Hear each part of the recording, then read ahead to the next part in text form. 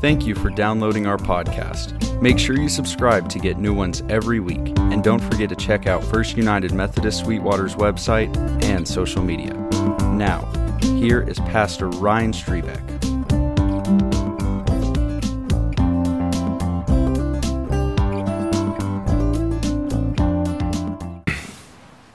Wow, what a great text. You know, when we were serving at our first church out of seminary, it was a church in Abilene, a Methodist church called Elmwood West United Methodist Church. And it was a great church, and one of the first couples that we met when we moved there were the Pyburns. And if that name sounds familiar, this would be the brother and sister-in-law of one of our own members, Alton. So originally from the Longworth area, grew up on a little farm out here, Dwayne, and so we just fell in love with them immediately. And one of the things that they were retired, Dwayne had been the chief of police there in Abilene, and his wife Bobby had been a realtor and done a lot of things, and they'd raised their family, and so they were in their retirement years when we met them. And you could tell Dwayne was a farmer at heart because his vision for retirement was to grab a few acres north of Abilene and to plant an orchard and to plant a big garden. And so he spent every day that except for Sunday, he would go out there and he farmed, and he created this beautiful orchard with peach trees and pecan trees and this massive garden. And they would not only feed their family and the families of friends and people around, but they would sell their produce at the farmers market in Abilene. So every Friday they would go and pick and harvest and do all that in just bushel baskets full of peaches. And it was just a really neat thing to watch. So, you know, early on, I went out there one Friday and helped pick peaches and those kind of things. And you just got to see the fabric of their life and the way that they were a part of bearing fruit and the way that they were a part of sharing that fruit with others. This vision of Dwayne and Bobby and their orchard and their garden, that vision is really close to what the Bible in the Old Testament calls Tov.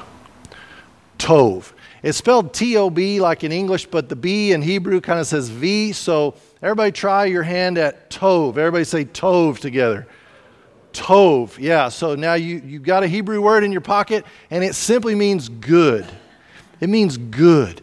And so when God is creating the world and He's creating us, and you hear that repeated in Genesis, and God saw that it was good. And on the seventh day, the seventh time the word is used in the liturgy there, and God saw that it was very good.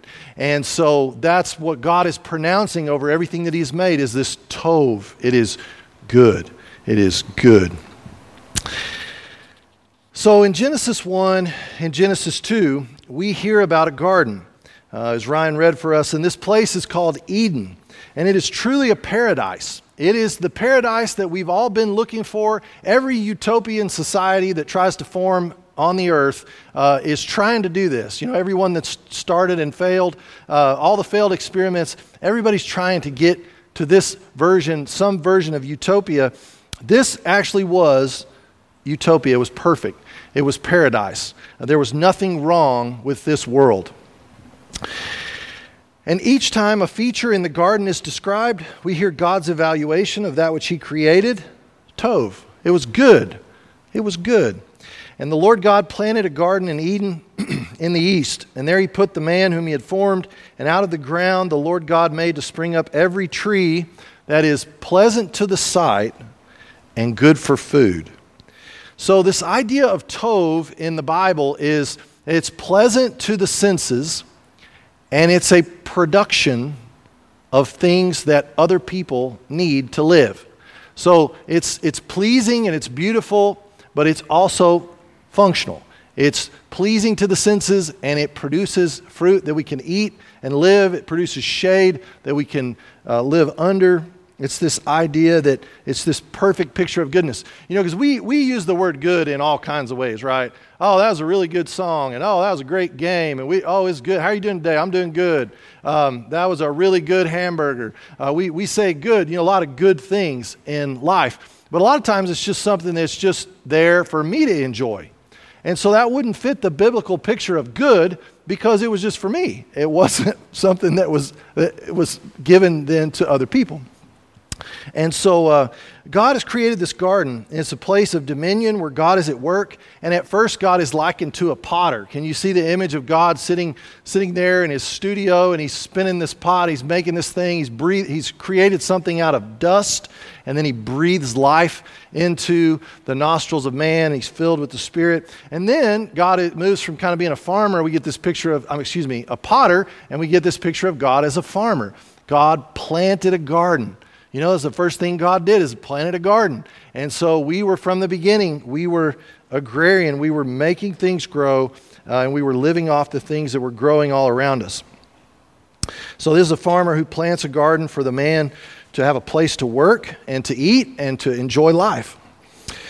So this place called Eden, this paradise, throughout the Old Testament, and it is all in the imagination of God's people. You can see the prophets talking about it. You can read Ezekiel, and there's these similar visions of this Eden place where when God restores everything, and Isaiah talks about it, when God makes all things right, it will be like Eden again. Everything that we lost in Eden we'll get back someday. And that was the hope, that was the promise.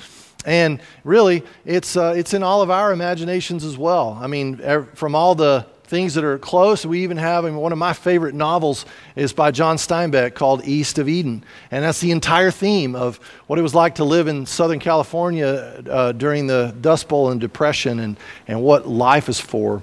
So, I don't know if it's Southern California. My California geography is a little off. Salinas, it's probably not Southern at all. So anyways, editorial note there. So my Old Testament professor, Sandra Richter, she liked to say it this way. She used to say, it's hard for us to imagine just how good this place was and how good it was intended to be. It's just hard for us to imagine because we've never lived in a world like that. So this is a world, this Eden place is a world where just a few things. This is a place where we could grow food, where we could eat food without any weeds, without any excruciating toil. This is a place where we could keep at a comfortable temperature without the need for clothing or blowing the top off of an Appalachian mountain to get coal. All babies lived in this world, all marriages made it in this world, and everyone in this world lives to see their great-great-great-great-grandchildren. This is the world that God created, this paradise that God intended.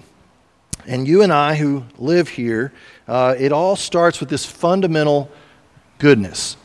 You and I, at our most basic core of who we are, is not the evil, broken pieces that we will learn about next week that come into the story later.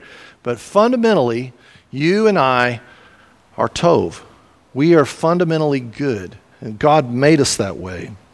We all come from Eden. There's one place I like to think about it. We all come from the same place. We all come from Eden. So in fact, the only thing that God deems as not good in everything that he's looking at and evaluating in the garden, the only thing he says is not good is the possibility that man would be alone. The lack of relationship is the only thing that's not good. And so, the way the story is told here, God, who is a relationship of persons, desires a corresponding goodness for humanity. And so God begins to work on this. And by the way, you'll notice a very different, we've been looking at Genesis 1 the last 2 weeks. Now we're looking at Genesis 2, and it looks like a totally different way of telling the story. And we're right to question, well, gosh, why did this happen first in this story, and then this happens first in the second part? And the easiest way, I think, to answer that for readers of the Bible for us is to remember that when you're telling a story that they weren't there to witness, you're just painting this portrait. And it's just like, why is Mark's gospel different from John's gospel? Well, John's he's telling the story in a different way. It's the same Jesus, it's the same life, but it's a very different way of telling the story. Same with Genesis 1, Genesis 2. So here we are in the second one. So God says in response to this, we get in on God's thinking again, which is really cool. Last week we talked about it was in God's mind that he would create us. Let us make humans in our own image, male and female. He created him. And so we get in on what God is thinking, what God is desiring. And so here, we get in on God's logic. He says, hey, it's not good. It is not Tov that man should be alone. So we were created for something more. And so not only a relationship with God, but a relationship with other people. And so God says, I will make a helper corresponding to the man. Now, our word helper just kind of sounds to me, has always sound like, it's just sort of like, I've already got it figured out, but you just kind of help me when I need help, right?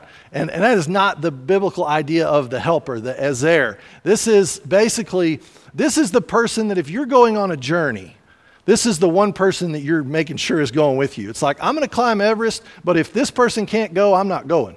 I'm going to go hike through the mountains, and if this person's not available, I'll pick a different week. I'm going to go walk the Camino in Spain, and if this person can't go, I'm not going. I'm going to have a child, and if this person's not available, I'm not doing it. Because that's the idea of helper. So it's like in the Lonesome Dove story, it's Joshua Dietz. Captain Call is not going to Montana without Josh Dietz. There's no way. He's just not going to do it. In the Lord of the Rings trilogy, Frodo is not going to Mordor without Sam. It's not going to happen. And Sam is this dependable person who's always there. It's not just this quasi-helper. He's there all the time. Or maybe if you're a Harry Potter fan, this would be like Ron Weasley. You know, he's just there. He's dependable. So this is what God means by this kind of helper. And so at the end of the chapter, we find this strong couple. You know, this is a strong couple. And they're farming together. If you've ever grown anything with someone else, you know this is hard work. They're farming together. They're having children together. And they're bringing life to all around them. They have been instructed to be fruitful and to multiply. So they're working at that. And to round it all out, the chapter ends, and they were naked and they were unashamed. Isn't it beautiful? They're just living this perfect life, and everything is ordered. There's no shame in the garden, and we're just doing our work. So we were told to be fruitful and multiply, and this is really God's vision for blessing the world that He created, is that the fish and the birds, and there's this multiplication factor. And so the multiply part we get. I mean, that's having families. That's being a grandma. That's being a foster parent. That's being a parent. That's doing all the things that we do to bring life into the world through children. We're growing our family. We're bringing in the cousin that didn't have a place to live. That's our family. That's the multiply part. We get that. So we see that happening. But there's another part of be fruitful and multiply, and it's be fruitful. So what does it mean to be fruitful? And again, this goes back to the Tov vision of the orchard and the garden, and this is what it means to be fruitful. And so for God's people, there's always been a call to be fruitful, to be like the tree. You know, that's our job description, is to be like the tree. We grow, we are healthy, we're rooted, and Paul uses this imagery, right? We're rooted and established in Jesus. We're rooted and grounded in love, and this thing is growing always inside of us, and the life of Jesus that's growing in us is giving life to other people. Other people can receive the fruit and the shade and everything that's happening in our lives. That's the be fruitful part.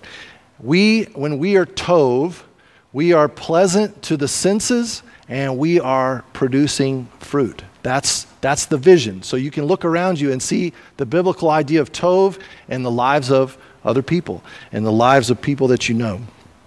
And, we have some folks joining the church at the end of the service today. And in talking to them this morning and looking at them and just seeing their lives, it's basically like we're asking them to be fruitful. That's the whole criteria of church membership, is we're not asking you to join and then just sit in the pew and do nothing. We're saying jump in and be part of the orchard, be part of the garden, grow things, build things, make things, and share with the world. That's the vision for church membership. That's what we all signed up for.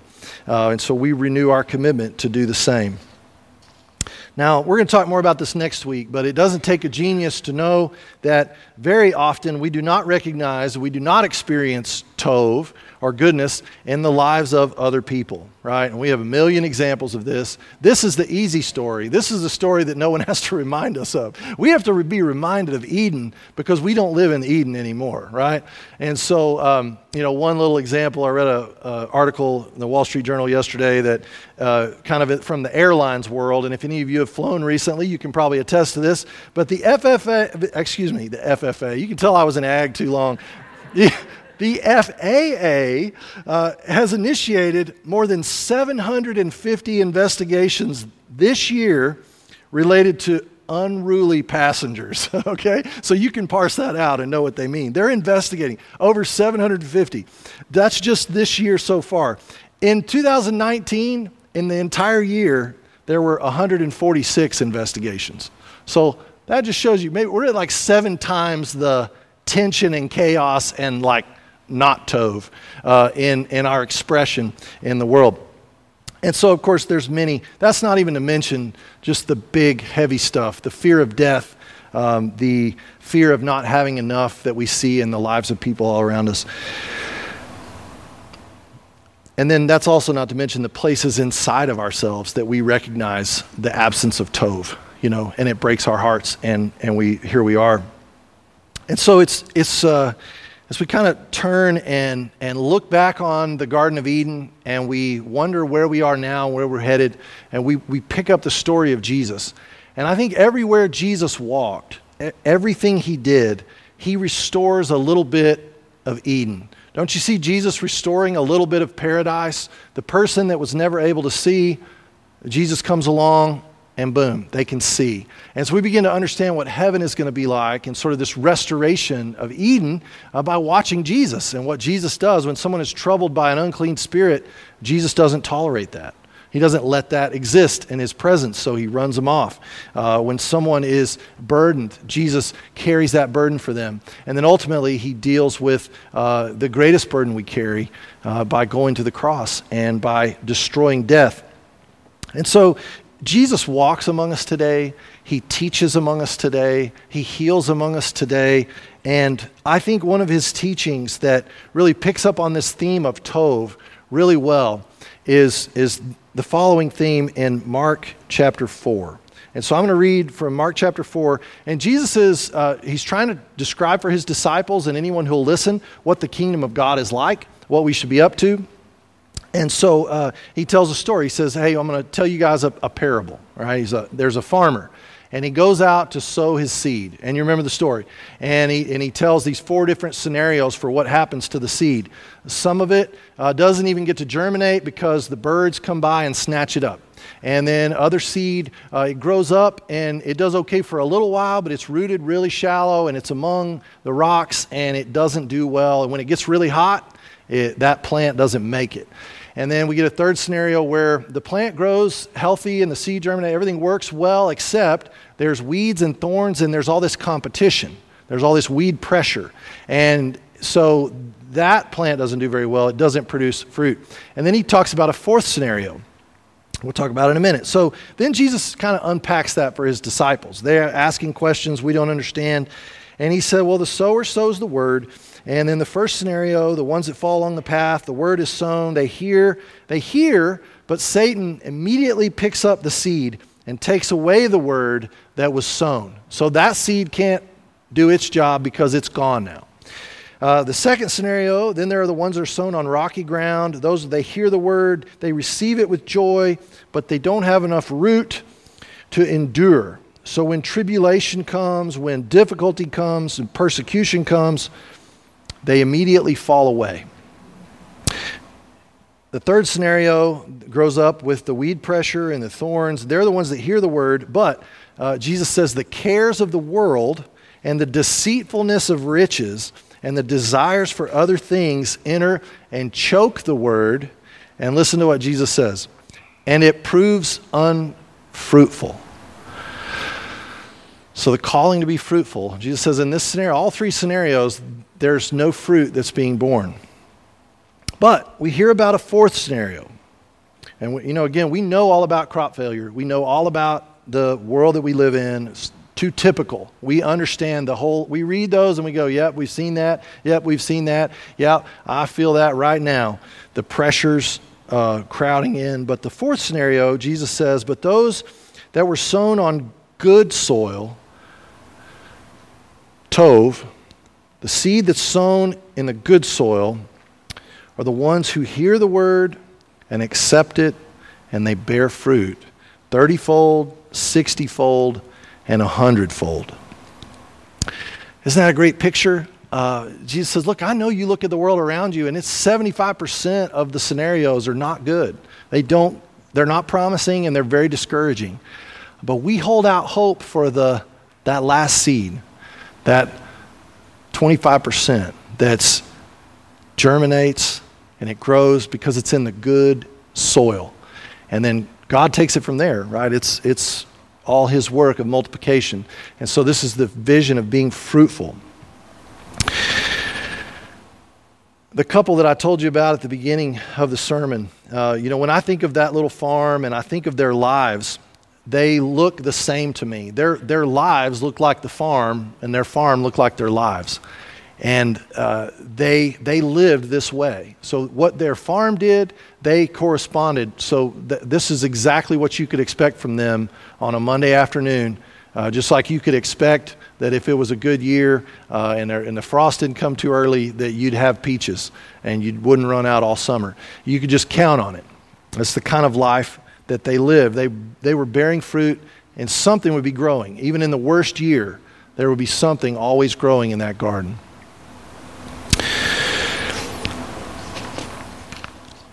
I think we read these scriptures and we hear Jesus talk about the types of soil and how easy it is for the seed to not grow, and how difficult it is to have good soil in our hearts. The good news of the gospel reminds us that God never stops farming. That's the good news, right? God never stops sowing seed. He doesn't get discouraged when we fail to bear fruit. He comes right back around in the next planting season and is wasteful with the amount of seed that he sows. It's bad farming practice. There's no precision. God is wildly generous with the seed that he sows. The word of God that goes forth, God is extravagant. And so when we think that we have lost hope and will never be good soil, God sows even more seed, and we get to go again. And all the while we're developing this matter that allows us to be good soil, and the Word of God is changing us and transforming us. God never stops farming. He's the farmer that goes out to sow season after season, day after day. Remember what Jesus said. He said, I am the vine, y'all are the branches, my Father is the farmer. He's the one that makes it grow. Right? I'm here, and I prune and I clean and I cultivate and I make sure that weed pressure goes away, but God is the one that grows. He's the farmer. And so the way back, the way to the good soil, the way to Tov, when we feel like we've just entirely lost it and we'll never find it again, the way back always starts with Jesus. It always starts with grace. It starts with receiving this grace and allowing God to cultivate an Eden inside of us, to grow these trees that are pleasant to the senses and they're full of life for others. That's the vision that we have in the scriptures. So may that vision captivate us. May we be the good soil that is constantly growing what God is wanting to farm in this world. And may we find joy. May others find life. Let us pray.